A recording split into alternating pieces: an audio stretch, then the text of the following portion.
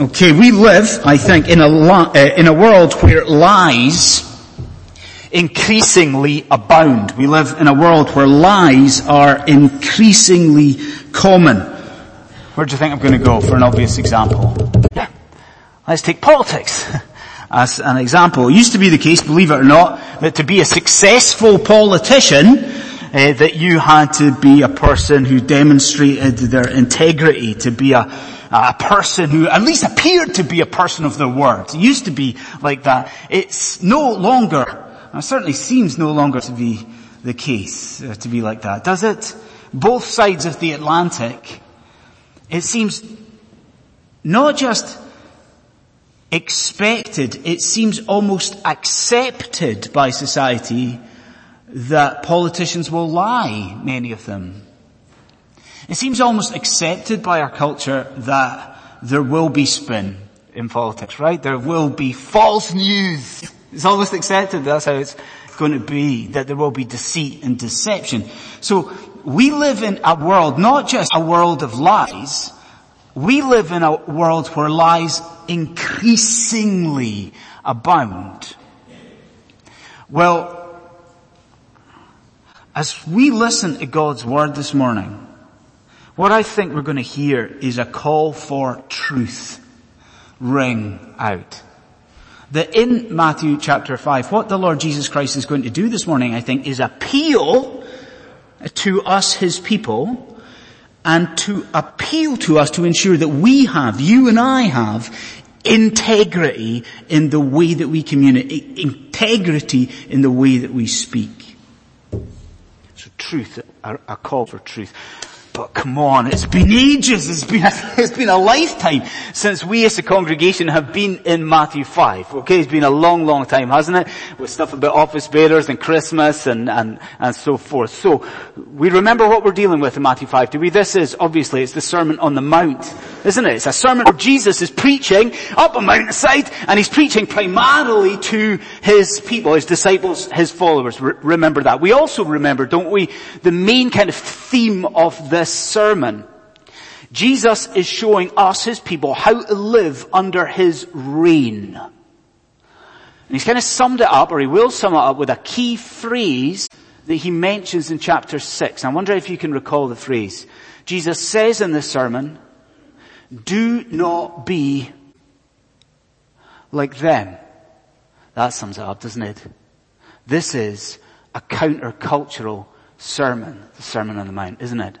This is a sermon where our Lord and our King addresses us, speaks to us, and He appeals to us to be distinct and distinct from the world.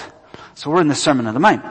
Now, it's fair to say, isn't it, that Jesus at this point has already covered a whole lot of ground, hasn't He? With the Beatitudes and the salt and light portions of Scripture. But again, I'm saying to you, can you recall where we are at this point in the Sermon on the Mount? Do you remember? We are in what I've called a couple of times the antithesis sections. The antithesis sections of the Sermon on the Mount. Why do we call it that? Because what is Jesus doing? He is contrasting His teaching with the teaching of the Pharisees, isn't He? Like He's taking what the Pharisees were teaching in the first century world, He's taken their errors, and Jesus is using those errors to unveil to us the true standards of God and the true standards of the law. Now, if you were here before Christmas, do you remember we had portions about anger? I'm pretty sure everyone will remember we had an antithesis section about lust. Oh yes, we remember that, don't we? And we had a section about divorce. This morning, on the mountainside, the Lord Jesus enters the fourth antithesis section. And as I've just said to you, He is going to challenge you, challenge me, about the way that we speak. So if you've got your Bible there, please have your Bible, page 810, Matthew 5:33. Have it open in front of you. And we'll just try and highlight one or two things here. First thing that I want us to notice is the problem of the prohibition that Jesus gives, the problem of the prohibition. The problem of the prohibition. If I repeat the headings of the sermons, too many times for you. Be patient. I do it deliberately because the kids, some of them are trying to get the headings and to spell the words like prohibition. So the problem of the prohibition. So that's the first heading. Now, I say this quite frequently from the pulpit, but today I really do want you to hear it, and I want to underline it. That we have to here be very, very, very, very precise with this portion of scripture. Like we have to tread really very carefully with what we've got here, or do you know what, we're going to go wrong and we're going to go awry. So I would ask you, if you've got your Bible, to look at one verse 33, and if I'm saying we've got to be very careful with it, let's read it very carefully, shall we? Let's try and establish the flow of what Jesus is saying in verse 33. So if you've all got it there, do you? Let's hear it. So Jesus is saying to his people, to us, again you have heard it said. So he's saying the Pharisees have said this, and what have they said? You shall not swear falsely, but you must perform what you've sworn. And then Jesus goes on to say, do you notice? But I say to you, do not take oaths at all. Now this is where I think we could go wrong. If you and I just glance over that, if we have just a superficial reading of that phrase, those phrases there, or if we take, and this is quite dangerous too, if we take an overly literalistic approach, then I think this is what we're going to conclude. That what Jesus is saying there is the Pharisees say, make sure you keep your word, but I am saying to you, don't give your word under any circumstances whatsoever. So if we just glance over it, take a superficial view, Pharisees are saying, make sure you keep your word. But I am going to go further and say, don't give your word in any circumstances at all. Now I do not think that fundamentally is what the Lord Jesus Christ is teaching us here. So, here's the question. Where do we dig for gold? Where do we dig for gold this morning? First place we need to dig is into the context of this, okay? It's the first place we need to dig. Because you've heard, have you friends? Have you heard of the Mishnah? Do we know what the Mishnah is? We know, don't we, that the first century Pharisees, they had God's word. They had the Torah, didn't they? They had the scriptures. But what do we also know from earlier studies in the Sabbath day? That what the Pharisees did was add, didn't they? They added to scripture. The Pharisees added this whole legalistic framework. They added all these rules and regulations, right? They added to scripture in order, in their eyes, to protect God's word. Now, if you and I are going to understand this small portion of scripture here, what we have to appreciate is that the same is true of this topic. Listen to me. The Pharisees had developed this intricate, detailed system of oaths. Like they had all manner of oaths that they spell out in the Mishnah. They had oaths for different circumstances, different situations. They had different weights and gravity of different formula in oaths. And just to bring this out, I'm going to give you just an example, and it'll blow your mind, and you'll see how crazy these oaths were. So you ready for this? So this is what the Pharisees were teaching at this time here. That if you swore by Jerusalem, I swear by the holy city to bring back my election forms. This evening, if you swore by Jerusalem, for the Pharisees, this was the most solemn and serious sort of oath you could ever make. You ready for the distinction? This is what the Pharisees were teaching. If you swore to Jerusalem, I swear towards the holy city that I will bring back my election forms this evening. Then the Pharisees were teaching that wasn't a serious oath. And you could go back on that and you can break your word. Are you see it? You see how crazy it was? Another one, if you swear towards God, very serious. If you swear towards heaven, not so serious. And you can go back on your word and it doesn't matter if you break that. Now, if you look at your Bible with me, from verse 34 onwards, do you see it is this complex system of oaths that Jesus is speaking about? Look at it. Do you see how Jesus is speaking about of the folly of distinguishing between oaths in heaven and on earth and oaths on the hair of your head. So do you see what I am saying to you? We cannot just take this superficial glance at this portion of scripture and think that we understand it. What do we have to do? We have to bear in mind the context. Second place we have to dig here though is into that question that perhaps right now is rattling around your brain. I think it's a totally legitimate question to ask in a way. This question, in Matthew 5, is Jesus point blank ruling out oath taking? Is he? I mean, he says, what is it? Do not take any oath at all. Is this an absolute prohibition? Is he forbidding us to swear, take vows and take oaths? You asking that? Are you? Well, the first thing I should say is that some have definitely taken that line with Matthew 5. Anabaptists from many centuries ago, or Quakers. Do we know what Quakers are? They're meeting houses scattered throughout the UK. They take that line. So they'll read this portion of scripture and they will conclude you should not make vows or oath. No baptism vows. No baptism. Like, no ministerial vows. No, when you're called into court for that crime that you've committed, I hope not. And you're asked to swear an oath. No, cannot do that. So some people have taken that view. I wonder, as I speak to you this morning, if you can see where they're going wrong. They are not taking wider scripture into account. They're not reading this in light of wider scripture. What happens, Christian friend, if you go to the rest of the Bible? What do you see? Come on, we can do this together. Our God swears an oath. I mean, we are a Reformed church. Don't we believe that? We know that our God has sworn in the covenant of grace, sworn to Abraham, sworn on himself to fulfill the covenant of grace. What else do we know when we look at scripture? The Apostle Paul, does he not make a vow? Does he not swear an oath? Wait a minute, what about our Lord Jesus?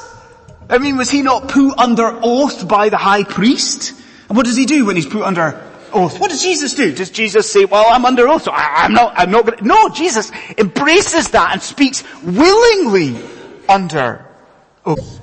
We definitely see here that oaths aren't inherently sinful. They are not wicked. It is not a wicked thing to say an oath. Absolutely. So what is it that our Lord Jesus Christ is teaching us this morning here? Surely it is this, that under his reign as his people, that we should not be making oaths as a regular part of our everyday speech. Isn't that the prohibition here? It's not that we cannot make an oath in marriage or we cannot make an oath, a baptismal vow. It is not that. But it's that we should not be peppering our speech as Christians on a daily basis with promise after promise and vow after vow and oath after oath. We should not be making oaths as a regular feature of our ordinary speech. So that is the problem of the prohibition. The second heading, boys and girls, you ready for it? Make sure you got it. Ready? Second heading is a positive rule for Christian speech. A positive rule for Christian speech. We've seen Jesus already teach us. Can I say, you accept this is not irreverent in any way. We've seen Jesus teach us negatively here. He's told us what we are not to do. But if we carry on in this portion of scripture, we see the other side of the coin. We see something much more positive. So again, I'm going to ask you, I'm going to direct you to scripture and to one verse, verse 37. Would you look at that with me, please? And we can see the positive rule for Christian speech. Do you see what Jesus says? Let's just deal with the first part of it. Jesus says, let what you say be simply yes or no. What you say. Now, I think if we've got a problem with what Jesus says there, surely it is not with what Jesus is demanding from us. Like we understand. We understand, let what you say be simply yes. What's Jesus calling for? He's calling for integrity in our speech and simplicity in our, what's that sort of adage that we hear sometimes? Christians should say what they mean and Christians should mean what they say. Right? I mean, that's what Jesus, how does James put it? James says, you should not swear by heaven or by earth, but let your yes be yes and your no be no.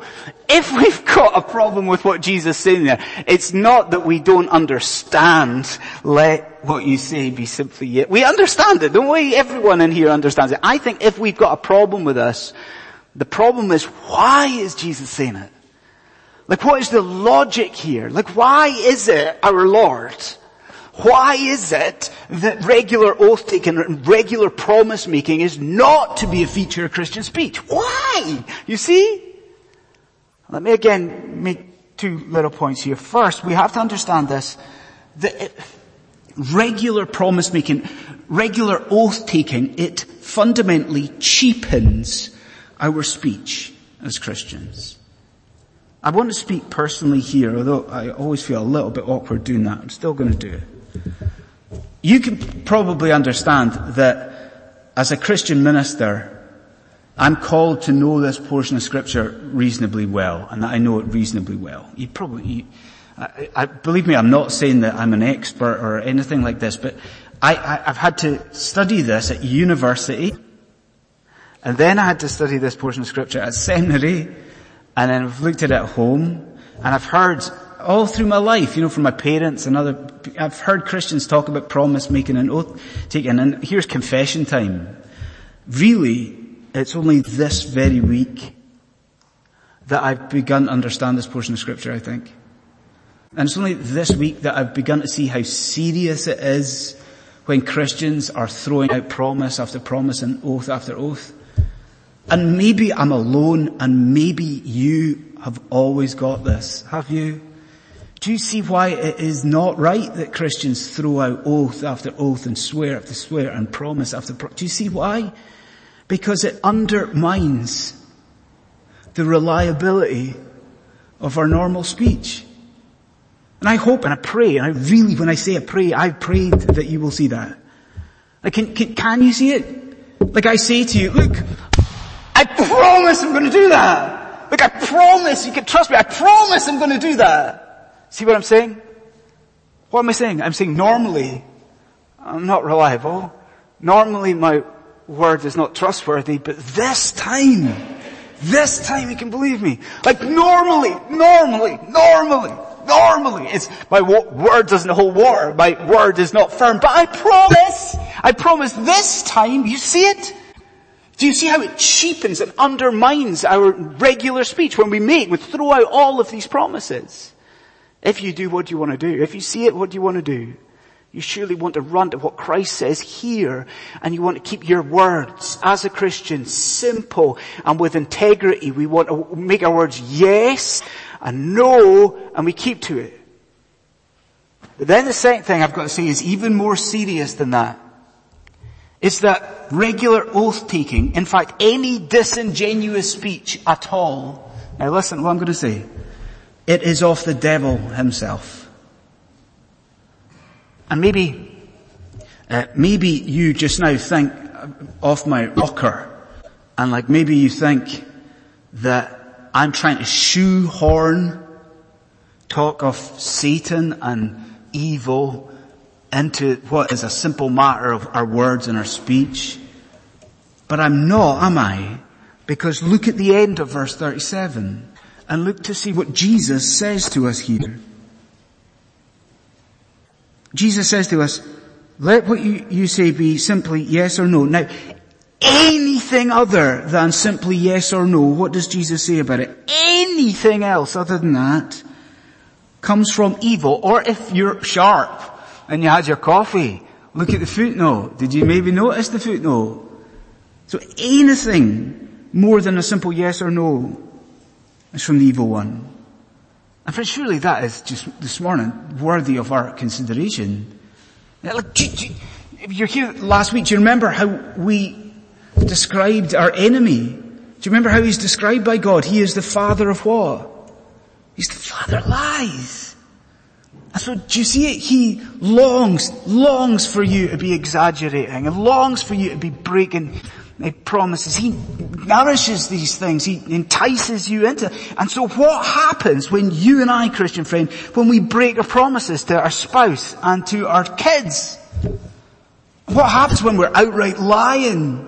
What happens when we're exaggerating things? What happens when we're speaking ill of someone and just, enhance that a little bit, what they've done? What do we do? We align ourselves to the evil one, and we do what is displeasing in the sight of Almighty God.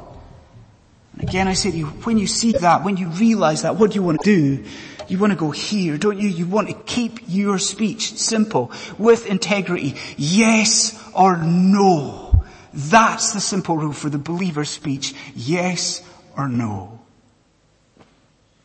So we see a problem with prohibition. We see a positive rule. And then a third thing, we see some personal application of Jesus' words. Some personal application. Hopefully it's critical. It's one thing for us to see what Jesus is saying. It's another thing for us to be able to go out of this place this morning and work out, what do we need to do? How do we change things?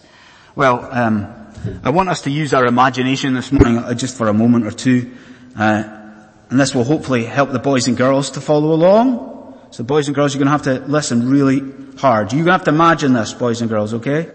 So you imagine we're on a journey, and we're on a journey to the land of God-pleasing speech, boys and girls. We're on a journey to the land of Christ exalting words and patterns of speech. But there's a problem, because on our journey to that land, our journey is currently blocked by a river.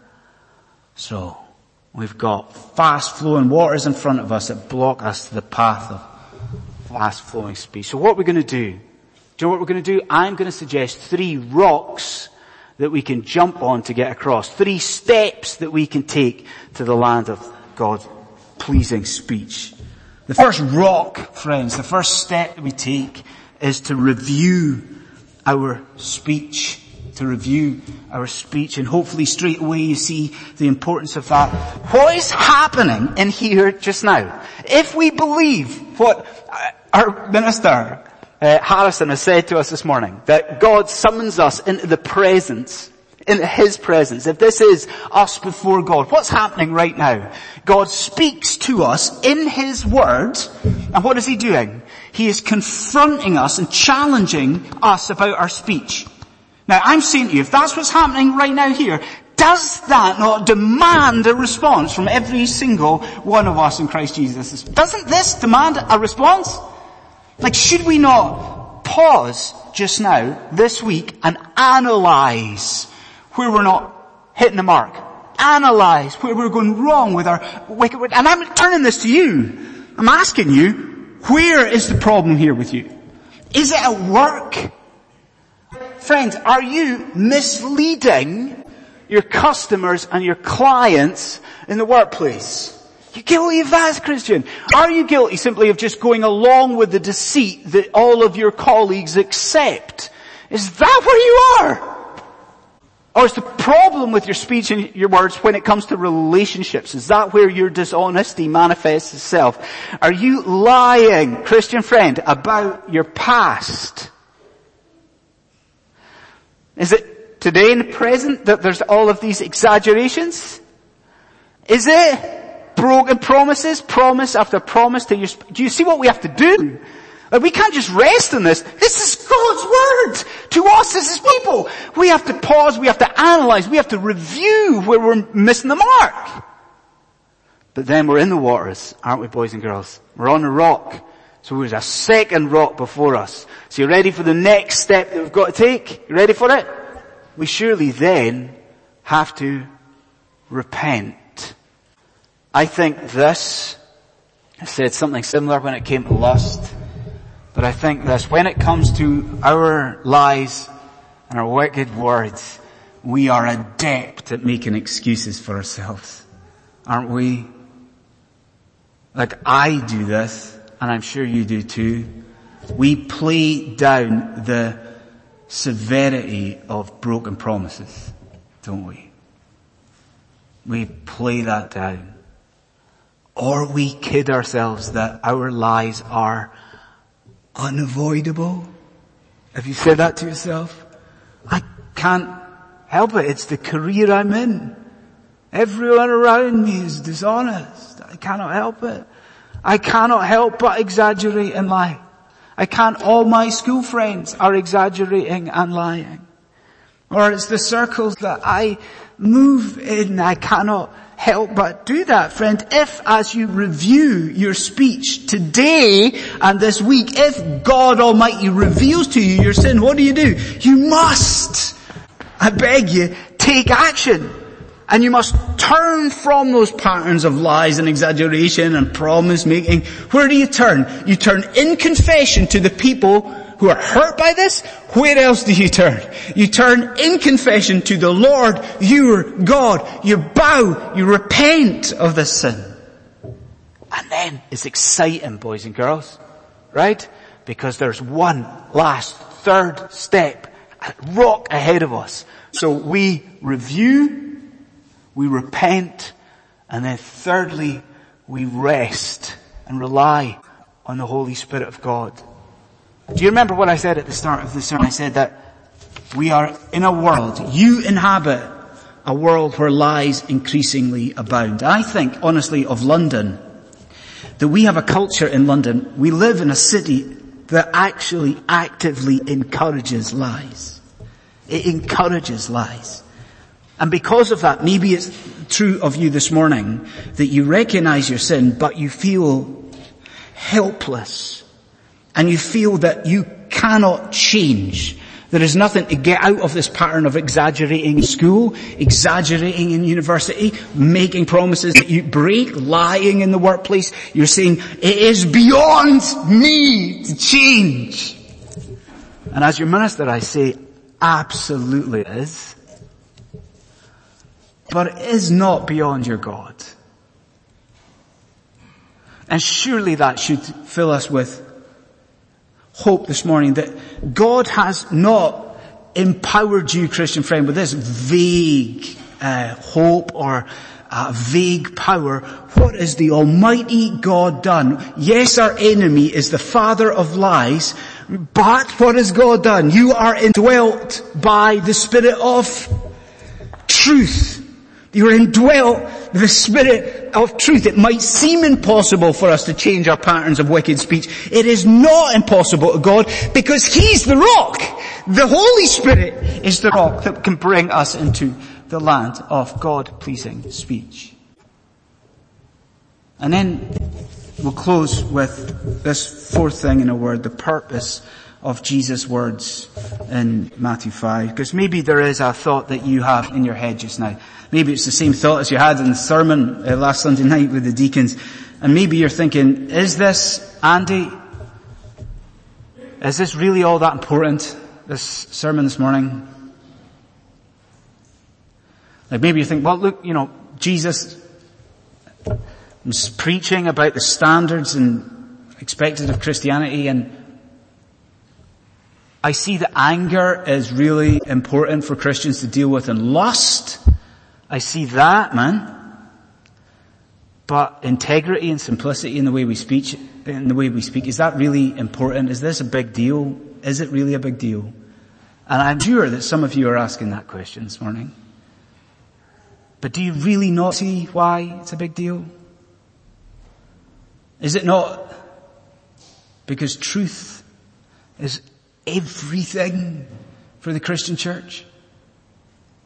I mean, you see surely what God has done for us. He has revealed by His grace to you, Christian friend. He has shown you by grace ultimate truth. He has shown you true truth. What do we know by God's grace? That the Lord Jesus Christ is not just the one who bears witness to the truth. Who is this Jesus that we love and proclaim? Who is He? He is the way, the truth, and the life. That is why it's so important.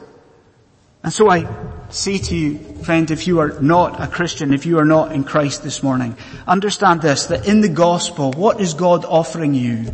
He is offering you salvation from this world where lies abound. That's the good news before you. You are offered a rescue from deceit, deception, broken promises. That rescue package is before you.